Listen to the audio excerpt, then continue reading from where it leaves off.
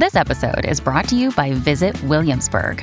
In Williamsburg, Virginia, there's never too much of a good thing. Whether you're a foodie, a golfer, a history buff, a shopaholic, an outdoor enthusiast, or a thrill seeker, you'll find what you came for here and more. So ask yourself, what is it you want? Discover Williamsburg and plan your trip at visitwilliamsburg.com.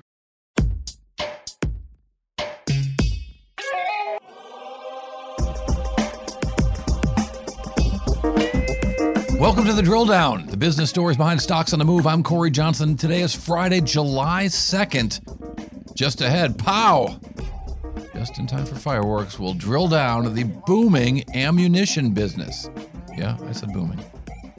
Plus, is there a cure for Alzheimer's getting closer? We'll talk about one biotech business that has just gotten a big boost. And we'll drill down on the big company behind Priceline, Kayak, OpenTable, Booking.com. And our guest says it's doing better than you might think. But first, The Drill Down is brought to you by Era, a one-stop equity platform where you can seamlessly connect to any earnings call and surface actionable insights automatically. Era's AI-powered tools will allow you to work faster and smarter. That's Era, AIERA.com. a long holiday weekend is the perfect time. Listen to all those episodes of The Drill Down that you've missed. It's easier to not miss them, of course, if you subscribe. If you click the follow button on your favorite podcast platform, so you can catch all of our Drill Down episodes. And let us know what companies you think we should be drilling down on. Talk to us on Twitter and Instagram by following @DrillDownPod and connect with us directly on our website, bizpod.net. I'm Corey Johnson. Welcome to The Drill Down, where we explain the business stories behind stocks on the move. Joining me today, editor Ben Wilson in the role of Ed McMahon. Or, pick your sidekick. Big shoes Isaac's to fill. away. Ben's here. Glad to have you, or at least Ben's always here. Ben's microphone's on, I should say. But we're glad to have you, Ben. Thanks. Good to be here. Corey, go ahead and tell me the three most important developments in the world of business today. All right, so I want to start with one that I think isn't being seen as a business story, but it's a big business story. It's the 15-count indictment of tax fraud and other charges filed in New York against the Trump Organization and its longtime chief financial officer, Alan Weisselberg. This is a business story. This is not a politics story. I don't want to get involved in politics.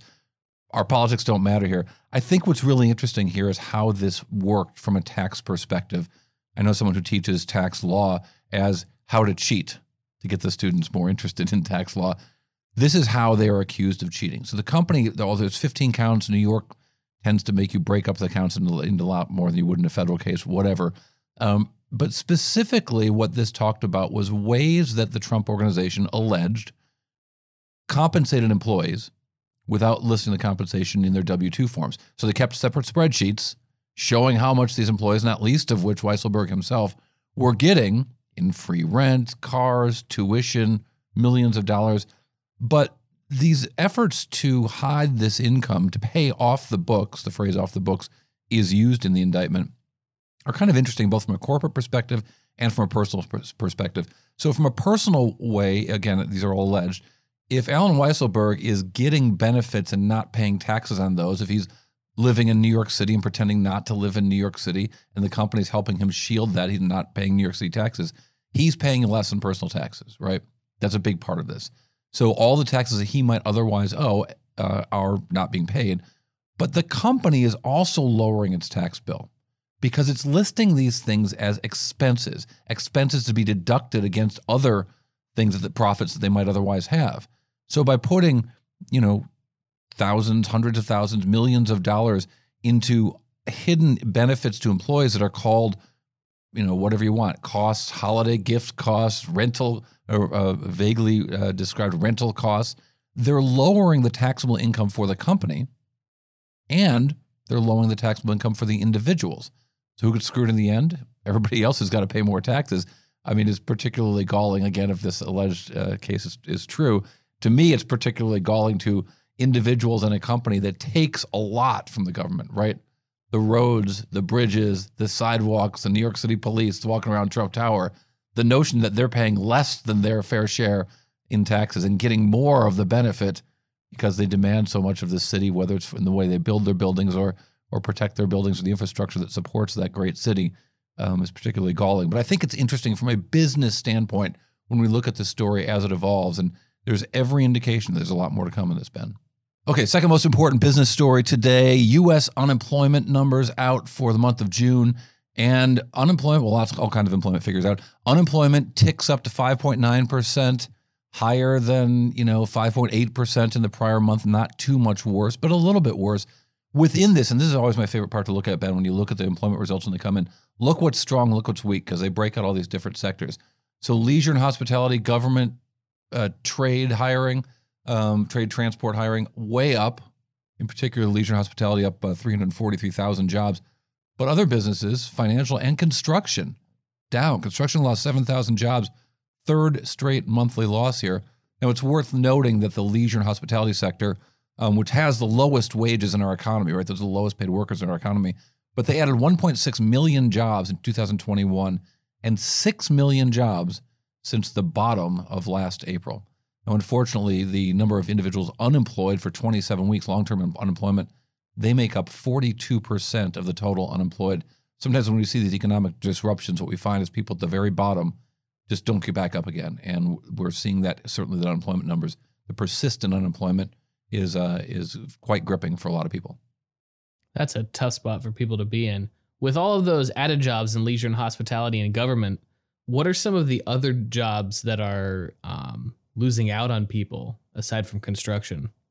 So really financial and construction were the only places where there was a downtick. Generally speaking, employment figures were strong across the board. And because, again, compare, retail. Retail added 67,000 jobs in the month. Construction lost 7,000. That was the only real negative. Financial, we'll call 1,000, not kind of terribly important there. But unemployment, gripping unemployment, lasting unemployment, structural unemployment that may have been exposed during this recession and stuff we talk about the show all the time about the way business is changing. Some people maybe have been left behind faster as well during the most recent recession. All right, finally, third very important business story of the day. Let's talk fireworks. Worth noting right now, 2020 fireworks sales were pretty strong. Virtually all of the fireworks in this country come from China. $358 million worth of Chinese fireworks were purchased last year in the United States. The number 2 supplier of fireworks, Spain, gave us 3.7 million, so about 1/100th of what China gave us after that. Thailand, Hong Kong, Japan, Germany, Mexico, Italy. That's from the U.S. Comtrade database as reported by Statistica. Also worth noting, folks, firework injuries. Don't be one of those morons this weekend. They are, in the words of Statistica, skyrocketing in the U.S.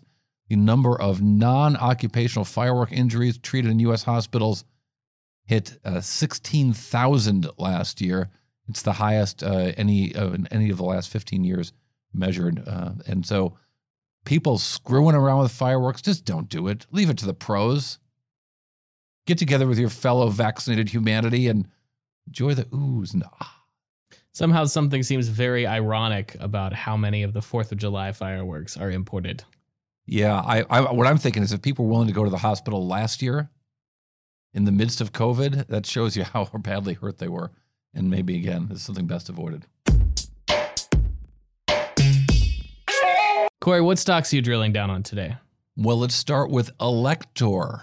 Stock ticker is ALEC, A-L-E-C. It was up 49% today and 121% over the past year. What's going on with them? Important biotech company, interesting biotech company based in Silicon Valley, right near the San Francisco airport, actually in San Mateo. This company announced a huge deal with GlaxoSmithKline, a global cooperation agreement for 2 clinical stage monoclonal antibodies, which are known as AL001 and AL101. Now, the Alector's lead program, their AL001, is a treatment for frontotemporal dementia patients with a single GRN mutation, and it's been given orphan drug status. So that's a sign that it might get approved faster. Orphan drug designation means that there's a complete lack of a current treatment for the patients who suffer from this. Now, both of these Alector-designed molecules, AL001 and AL101, are, and they call it AL001. Why wouldn't they just call it 001? Really? But in the conference call, that's not what they do. They're both designed to increase something called progranulin, which is a compound regulating the immune activity in the brain, with genetic connections to lots of problems, right? Lots of neurodegenerative disorders. Think about Parkinson's, think about Alzheimer's. This is exactly what this stuff is going after. And these are expensive programs to develop and test. So this Glaxo deal, really important today. Glaxo is going to give the company $700 million in an upfront payment, in addition to potential milestone payments worth up to $1.5 billion. Now, AL001 is currently undergoing mid-stage and late-stage trials, including a really important phase 3 trial for this, this gene mutation. And if 001, passes, obviously it's going to be a new treatment for Alzheimer's, of which there have been so few, as I mentioned, orphan drug. AL101 is targeting more prevalent neurodegenerative disease like Parkinson's, and that's in a phase 1A trial. Now, according to the terms of the deal, the company's going to jointly commercialize the treatments in the U.S., and GlaxoSmithKline will commercialize AL001 and AL101 outside the U.S. with tiered royalties coming back to the company. But the idea that this is essentially paid for, that the development of these drugs is not something that this company needs to worry about anymore, that their bills are going to get paid, they just got to focus on the science and the testing, it's a game changer for Alector. Here is the Chief Operating Officer, Shiraz Suleiman. Say that we're very excited about the fact that the collaboration fully funds the global development of the progranulin franchise, which does indeed allow us to continue to exploit the rest of the pipeline, and we intend to do so. We have a number of risk genes that are targets for potential therapeutic development, as you may be aware, and now we can use the rest of our resources to fully, perhaps even accelerate our research pipeline, which is part of the goal now that the progranulin programs continue to be fully funded. So we are excited about the overall company goal thesis that this deal allows us to do, because now we have, again, just a plethora of resources to apply, not just across the progranulin program to expand into new indications, but also to really continue to accelerate the potential of our research pipeline. So deals paid for, more research to come, more drugs to come. Nothing but good news for this company.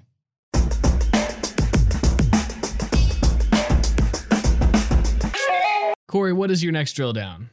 Santander Consumer USA. Stock ticker is SC. It was up 11% today, up 127% over the last year. What's going on with them? Big move in the stock today because Santander Holdings USA, not shocker, part of the big Spanish bank Santander. Well, Santander has submitted a proposal to acquire all of the outstanding common stock of Santander Consumer USA Holdings they don't already own for $39 a share in cash. Santander USA already has 80% of the company. They're just going to buy the rest out. So what does Santander Consumer do? Basically an auto lender. And that's a really interesting business at this point in the economy and in the world of business. It's a tough business right now. On the positive side, prices of cars are high and the size of loans are a little bit bigger, but there's a shortage of inventory of new cars and there are fewer deals to be had. Now, some people have worried that Santander has exposed itself to riskier credit just to get deals done. But in their last earnings call, the company said those concerns were not bearing out and that consumers had fatter wallets thanks to stimulus checks. And Santander says that their underwriting standards evolved during the pandemic and it's really helped keep them out of trouble. Now, every lender in the world ever has always said that. Oh, we really know who we're loaning to. We're not taking on bad loans. Who would do that intentionally? Nonetheless, the notion that Santander is coming in and buying out the junior company kind of suggests that they're not going to buy a big mess when they could spin more out if they really thought there was a problem there. Here is Santander Consumer's Mahesh Aditya, he's the CEO, talking about what they were seeing in a post-pandemic world. We have basically two sort of countervailing issues going on. One is obviously, this whole government stimulus, which is having a significant impact on people's cash flows to the positive. And that, as Fahmi said, that is suppressing our loss rates and making everything look much lower and much better performing than it perhaps would be once the economy is sort of set on its own. And the other is, what are the fundamentals in our portfolio and in our underwriting practices, and what is it that we are seeing below the surface in our book that's giving us some cause for optimism that coming out of the crisis and coming out of the stimulus regime, that the economy is going to be self-supporting and it's not going to blow up in terms of bad losses or whatever. So we are pretty confident that right now, just given the underwriting quality, and as Femi says, we are not pricing to the lower loss rates and all of the other aspects of P&L, that things will be pretty stable once the stimulus comes off. So I think it's really important when we see a company CEO who's very involved in lending at the consumer level saying this economy is going to be self-supporting. We're not going to need all the stimulus. We're not going to need all the QE coming out of the Fed to keep things going here, and they can see it and they're betting on it. Well, it is an exciting perspective, but it does kind of seem like he's betting on a lot of things that he can't control for the safety of his but company. he's on the ground seeing it. I mean, I hear what you're saying, but well, the number one, they're right there on the ground seeing what's happening with the consumer. They can really see if these people can pay these loans or not. They can see on a very micro level when just checks don't come in, people owe money on their car and just don't pay it. And so I think it's kind of encouraging to see that from the ground level. And then from the corporate level in Spain, Santander taking out these guys saying, hey, we want to own the rest of this business. We don't want to give up any of these potential profits. Well, that is kind of exciting then.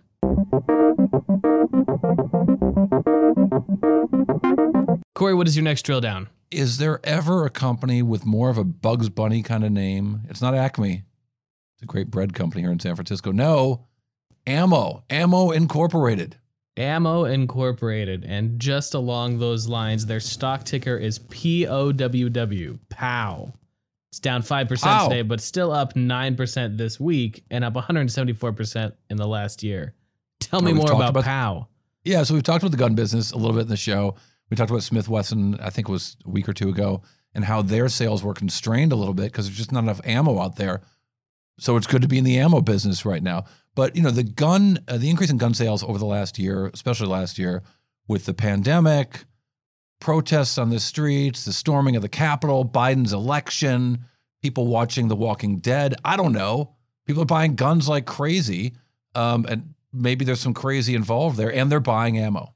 And indeed, investors are buying shares of ammo. Well, today there was some new data. This comes out monthly. It's very important. Maybe the most important number in the gun business and the ammo business is the monthly FBI National Instant Criminal Background Check System monthly release. They tell us how many background checks were done every month. And in June, they were just down a lot on an unadjusted basis, I should say. NICS background checks were down 22% over last year. It was still 3.1 million background checks, but a lot less than last year. On an adjusted bill, of course, I should back up a little bit. People have to fill these out when they legally buy a gun. So the background check information down 22%. On an adjusted basis, the checks were down 41% to 1.3 million. So the decline in background checks was expected because of the tough comps, because so many guns were sold last year. Now that's bad news for gun sellers, but it's good news for the ammo business. And all those historic gun sales from last year, they're going to need ammo. And Ammo Inc. is just now catching up to that demand. They're opening a new factory this year. They're signing deals with the military. They've also acquired a business called gunbroker.com. I don't know if you know this website, Ben. But gunbroker.com also sells guitars and musical equipment, I discovered today. If you're interested, in any case, here is from the conference call of the quarterly conference call they held earlier in the week. Here is the CEO of Ammo Inc. We've seen no slowdown in the consumer demand following the election. If anything, our sales have increased. At this point in time, we have about $200 million in back orders, and we've continued to buy more equipment to scale our capacity and fulfill our orders. And right now, I see a big surge over the last 2 weeks since we moved into everything from Payson into our facility in Manitowoc.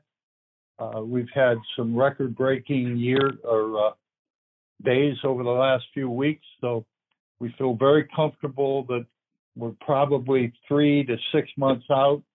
But when you look at that, you got to look at the caliber And but I would say we're close to 3 months out now on orders. I mean, isn't that amazing? They've got 3 months of backlog. They're producing everything they possibly can, and they still can't catch up. Such is the state of this world and America and guns and Ammo Inc. All right, coming up next, we're going to take a look at the business behind Priceline, the business behind CarRentals.com, the business behind maybe the most useful site in my life, OpenTable. Oh, and Kayak as well. That company, Booking.com, our guest, Knights of Columbus Asset Advisors, CIO Tony Minopoli, joins us after this. The Drill Down is brought to you by Era. Era's event access and monitoring intelligence platform improves earnings season and the investor events in between through comprehensive calendar tracking, one-click event access, dynamic monitors, multicasting, and more. Powered by an advanced language processing engine which consumes some 40,000 investor events annually across 10,000 global equities. Learn more at AIERA.com. And remember to join the Drill Down on Twitter and Instagram at DrillDownPod. Link up with the Business Podcast Network on LinkedIn and check out our website, bizpod.net. Let us know what stocks we should be drilling down on. Welcome back to the Drill Down. Joining us right now, Knights of Columbus Asset Advisors CIO Tony Minopoli. Tony, thank you for joining us. Knights of Columbus Asset Advisors is, I guess they weren't hiring a Kennedy or a Berkowitz. We got to get a monopoly? Really? Well, it's a great name for the investment business, Corey. Yes, and then some. What is Knights of Columbus Asset Advisors? So Knights of Columbus, real quickly, the Knights of Columbus itself was founded in 1882 in New Haven, and we're the world's largest Catholic fraternal organization. It was founded by a priest who we're hoping is going to be canonized soon. And he really started it to help the widows and orphans in and around New Haven because the Irish American and Italian American citizens in New Haven building the infrastructure were dying young and leaving widows and orphans. So fast forward to 2014, taking a big jump from 1882, we decided at that time to take what was the captive investment arm of the Knights of Columbus and create Knights of Columbus Asset Advisors. So it's a wholly owned subsidiary of the Knights of Columbus. We are an SEC registered investment advisor, and we have a family of 9 Catholic compliant mutual funds, and we've got some private funds and some separate accounts. So we run, I guess it's about $1.3 billion, $1.4 billion outside of the 28 plus billion that we manage on behalf of the Knights of Columbus's insurance. Interesting. Yes, Super nobody interesting. knows. Nobody knows. Now they know. Yeah, I'm hoping so. Speaking of New England, speaking of Connecticut, you have brought to our attention a company called Booking Holdings, based right there in Norwalk, Connecticut. Yes. Big company. Tell us how that business works. Well, most people know probably Kayak or Bookings.com, right? Yeah. Booking really operates. They all built, frankly, off of the heritage of Priceline, right? Priceline, Jay Walker and the great Priceline guys, back in the day. Priceline started, with that name your own price, and it empowered people to name their price and figure out what they were willing to pay for a hotel room. And Booking and Kayak operate in a similar way, which is they've got that platform. They are constantly looking for best prices, hotels, airlines, rental cars, and how to bring that to the fore. Now, obviously, we saw the entire industry go in the tank when that little import showed up on the American shores last year, and really all travel shut down. Business travel. You're not referring to a fiat. You're referring, of course, to COVID-19. To COVID, exactly. So, so everything went dormant. All kinds of business travel, all kinds of leisure travel. And I actually saw something this morning that I thought was very interesting, knowing that we were going to be talking today. Priceline, as we mentioned him, actually did a work-life balance report. And what they found is that 92% of Americans are poised to, as they commented on it, vacation with a vengeance. So people are there's pent-up demand ready to go. And 52% said that they're going to go somewhere this summer. And we're starting to see that big pickup. So I'm not a big fan of the anecdotal reporting. Yeah. It seems to me, that's that question. Yeah. But having said that, last week I was in Maryland, Washington, D.C., Virginia, New York, Connecticut, and Massachusetts. And The airports were crowded. The rental cars, as we know, there aren't a lot of them. They're sold out. The prices are through the roof. Yeah. Well, Corey, I'll tell you an interesting sideline. Beyond my responsibilities at the Knights of Columbus, I'm also on the board of a privately held company called Luxy that is in the livery space. And as you can imagine, so think of it like Priceline, but for livery vehicles. And it's national. In fact, it's international. Taxis. Limos. No, this is black livery cars. Right, okay. So it's trying to sit between kind of the Uber X garden variety car and the Uber Black. But in any event, all of a sudden it went from dormant, dead during COVID to rocketing. And the biggest challenge, and this also relates back to booking and the entire travel and leisure industry, these livery companies can't get enough workers to drive the cars. The demand right now is outstripping the capacity. You mentioned the rental car companies. Most of them during COVID, to avoid having to carry the cars, sold off their fleet. So, everyone. And probably you had a lot of livery drivers did the same thing. They sold their cars because they weren't getting any work and they had an asset sitting there. And then they went off and did something else. So you're now trying to rebuild this industry. So we've owned Booking for some time. It's been, in the last year, the stock's performed well. Through this morning, it was up 38% year over year. It's been basically flat this year. But large, we like the fact it's got really large institutional ownership. You look at the four largest holders are Vanguard, BlackRock, T. Rowe, and Capital Group across their various mutual funds, commingled funds, separate accounts, what have you. But those four companies account for over 23% of Booking. So they've got. I'm much more interested in how their business works, right? Sure.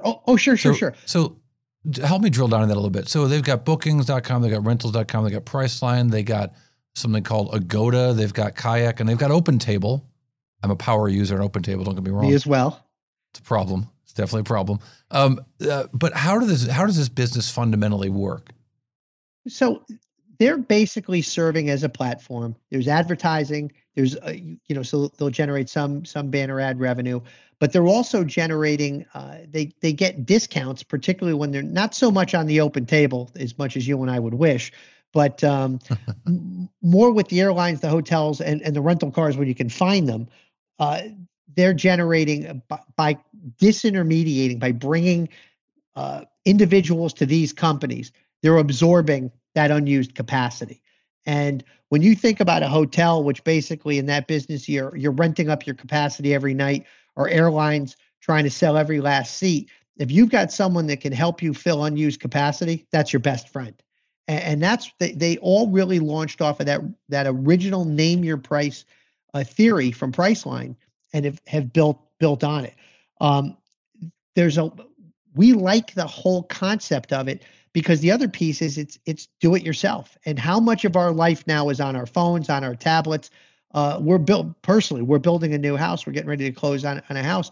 I've not even talked to the mortgage people. Everything's been done online. Downloaded my tax returns, sent them over in a portal. So this has really allowed for individuals the ability to say, hey, you know what? I need a car. I'm going on vacation, and I can snap it up on my phone. The big move that they're making now, and could be game changing, is that they're getting deeper and deeper into the corporate travel business.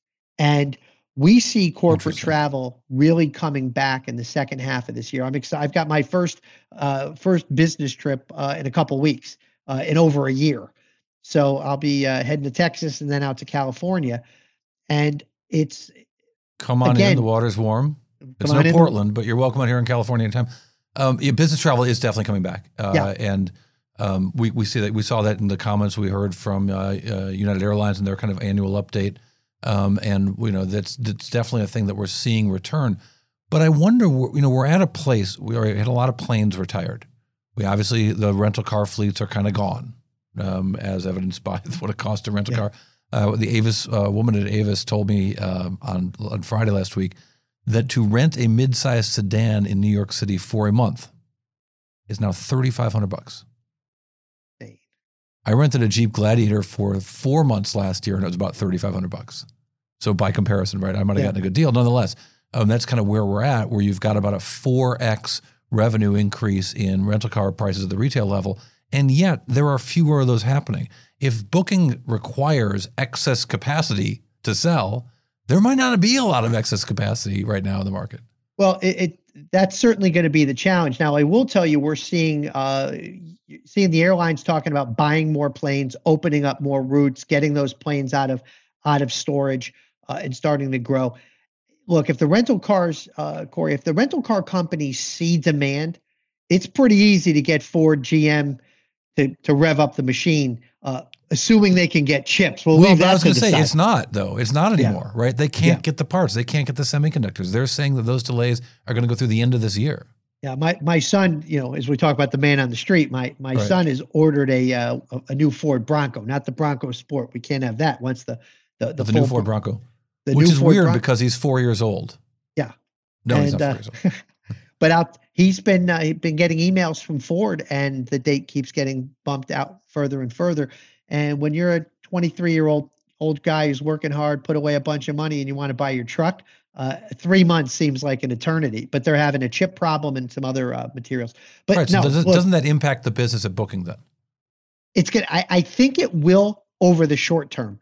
I do believe that we're going to see, particularly what I'm hearing when we're talking to the chip people, the foundry people, that these problems are going to start alleviating themselves over the next few months. And with a stock like Booking, I'm not a market timer. I want to be there. And this company, on a consensus basis, we see earnings up probably 36% this year versus last year, and maybe up as much as another over 50, maybe as high as 60% next year, just with the wave of stuff coming in. So yes, I think short term, you're spot on. There's going to be some supply constraints, but I think we believe coming out of this, this company is going to be poised well. Look, they're the world's largest online travel agency for lodging, airline tickets, and car rentals. So they've got the portal. Booking they're a go-to, right? If you're going to do this online, they're a go-to shop. They're going to have this bump. I think you hit it spot on, but we think, this is a valley before this thing comes through the other side. And you think this was traditionally a web-based product as opposed to a mobile-based product. I mentioned that because what we've heard from so many companies is they want to have their own app, because what happens is then they get directly to the consumer. If they're aggregated on the web, they might not be on the phone, and that's kind of their goal. That's correct. Maybe that's not good for these guys.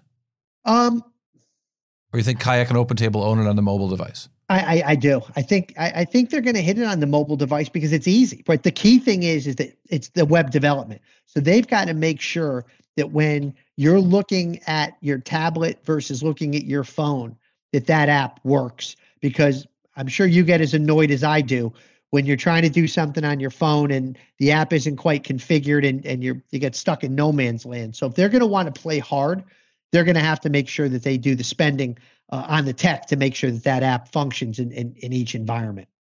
Do you worry about competition in particular from Airbnb here, which is a different business model, but is growing at a much faster rate and has been really kind of, I thought it was interesting when Airbnb went out, it was a few years back now, but went out and bought Hotel Tonight, yep. which seemed like it was a much more compatible service to Booking. Who knows? There may have been a bidding war there, but it does seem that they're trying to capture more and more of what had been a traditional hotel market. Yeah, I think you're right. I happen to like to travel using renting houses, so we've been doing it forever. We used, when the kids were little, it was just easier to have a little bit more space. As they got older, and my now soon to be 24-year-old was 14, and if we didn't have much going on that day, would sleep till noon. It just gave everybody a little bit more space.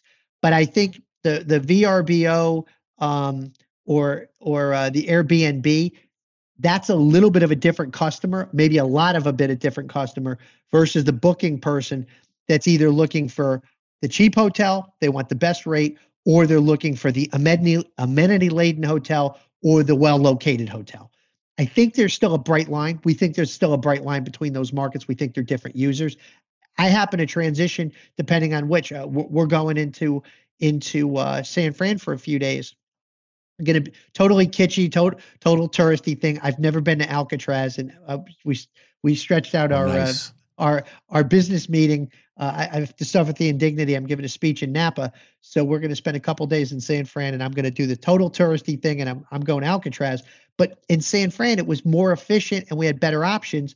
being in a hotel, where when we Sure. travel, we love the Southwest. If we're going to Scottsdale, I'd rather rent a house. There's a million of them. So I think there's room for both of those applications. Pro tip: dress warm. Dress warm. But Yep. Besides that, so it's hard to imagine the humidity that you're in right now. Believe me, the change is real.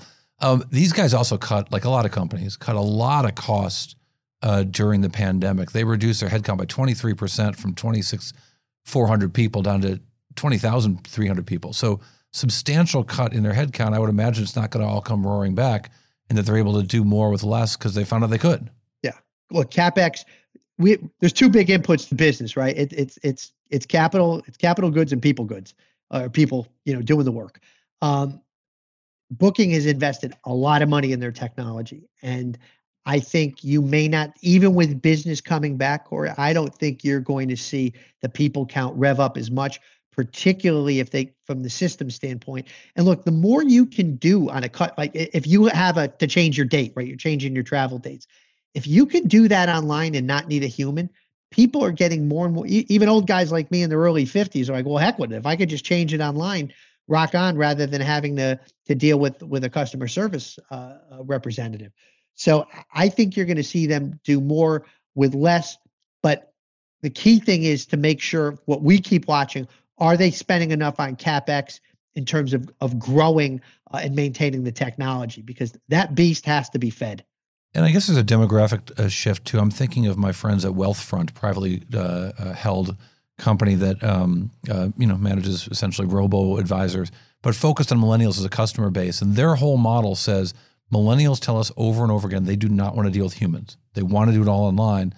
On some level, you've got a demographic shift. It's not fast, but you've got a demographic shift that should benefit, bookings, kayak, and so on. We agree completely, but the key thing is that technology has to be. Why I think Uber made a lot of sense, because that app is highly intuitive. It's easy. You push the button, you see your car, you click your destination, away you go. Get her done. Get her done. And Booking, my opinion, they've done a pretty good job. Their site's pretty easy. Clicks through, the click-throughs make sense. Everything kind of flows seamlessly. You get your confirms, and if you need to make a change, again, generally, I use it all the time. So I'm a consumer of it, which is one of the reasons that we do like it from an investment standpoint, because it makes sense, and they've got a great business model. Let me help me understand one more thing. So they report revenues in three ways: agency, merchant, and advertising. I know what advertising is. I know what agency is, which is that they sort of stand in the middle. They get the customer, they collect the money and turn it over to the hotel, car rental, whatever. What is merchant? Well, the merchant business, that's really the side of the supply. About 40% of the revenues. Yeah, it's the side of the supply, right? So they get merchant revenue through card affiliation, right? So that they get part of the payment process, as I understand, and then they're also participating. They get some of the revenue, let's say, returned, if you will, from their participation with certain of these vendors. So they've got a variety of different So they get a chunk of the room in addition to the credit card fee. Forget the agency fee of just sort of passing it on. They actually get a chunk of the revenue of the room. So they're participating. Yeah. Interesting business, and really interesting to see how this thing might come back. Not least of which because the advertising shrunk by a lot more than the agency and merchant business shrunk, which means it'll probably was first to go and the last to come back. But that kind of gives you a little bit of a tailwind over the course of the next couple of years, probably. So if they're able to leverage all the savings that they've taken out of their cost structure and have revenue pieces start going up, it's like the restaurant businesses, right? They had to figure out how to do more with less, do the curbside pickup, all this good stuff. They took cost out, and now they're getting foot traffic. So if you can maintain your cost with structure, extra tables, with tables on the street, right? And now all of a sudden that drives it. And I think you can translate that magic, if you will, into the booking story.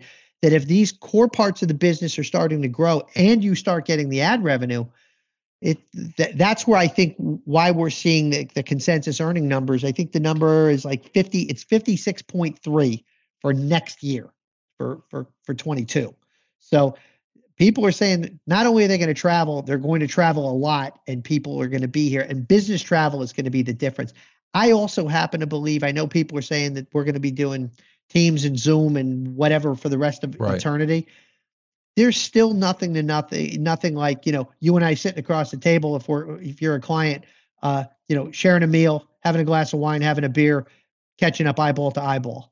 And play your cards right. That could happen for you in San Francisco in the coming weeks. I'm Tony, hoping thank so. you. Thank you, Tony Corey. It's been Minopoli great. from Knights of Columbus. Really appreciate your time. Knights of Columbus Asset Advisors and Tony Minopoli. Hey, I want to get to our drill down bite, that one number that tells us a whole lot. We talked about how the agency business, the main business at booking, slowed down a lot, 57%. But when the drill down continues, we're going to give you that bite, that one number that tells us a whole lot. How much did advertising slow down? Again, it was more than 57%. We'll have that number when the drill down continues. The Drill Down is brought to you by Era, a one-stop equity platform where you can seamlessly connect to any earnings call and surface actionable insights automatically.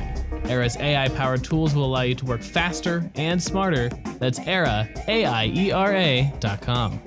And you can listen to the Drill on any of your favorite podcast platforms, but you know that you're doing that right now. You could also leave a review about the Drill Down. Tell us what you like about the show. Tell us what you like about the show. Tell us what other people might like about the show. Recommend it to your friends. We would really appreciate that. And let us know what companies you think we should be drilling down on. Talk to us on Twitter and Instagram by following @DrillDownPod and connect with us directly at our website, bizpod.net. All right, welcome back to the Drill Down. We've got the Drill Down bite, that one number that tells us a whole lot. I told you at agency revenues, we're down 57% for this business during COVID, or at least for 2020. Advertising was down even more. The canary in the coal mine, the first thing to go. Advertising was down 67% for this business in 2020. Like I said, usually advertising is the first thing to go, the last thing to come back, but that might create a nice tailwind for this business as they get the users back to their site. All right, you've been listening to The Drill Down. We appreciate your time. I'm Corey Johnson. Isaac Webster is our executive producer. The Drill Down is a production of the Business Podcast Network.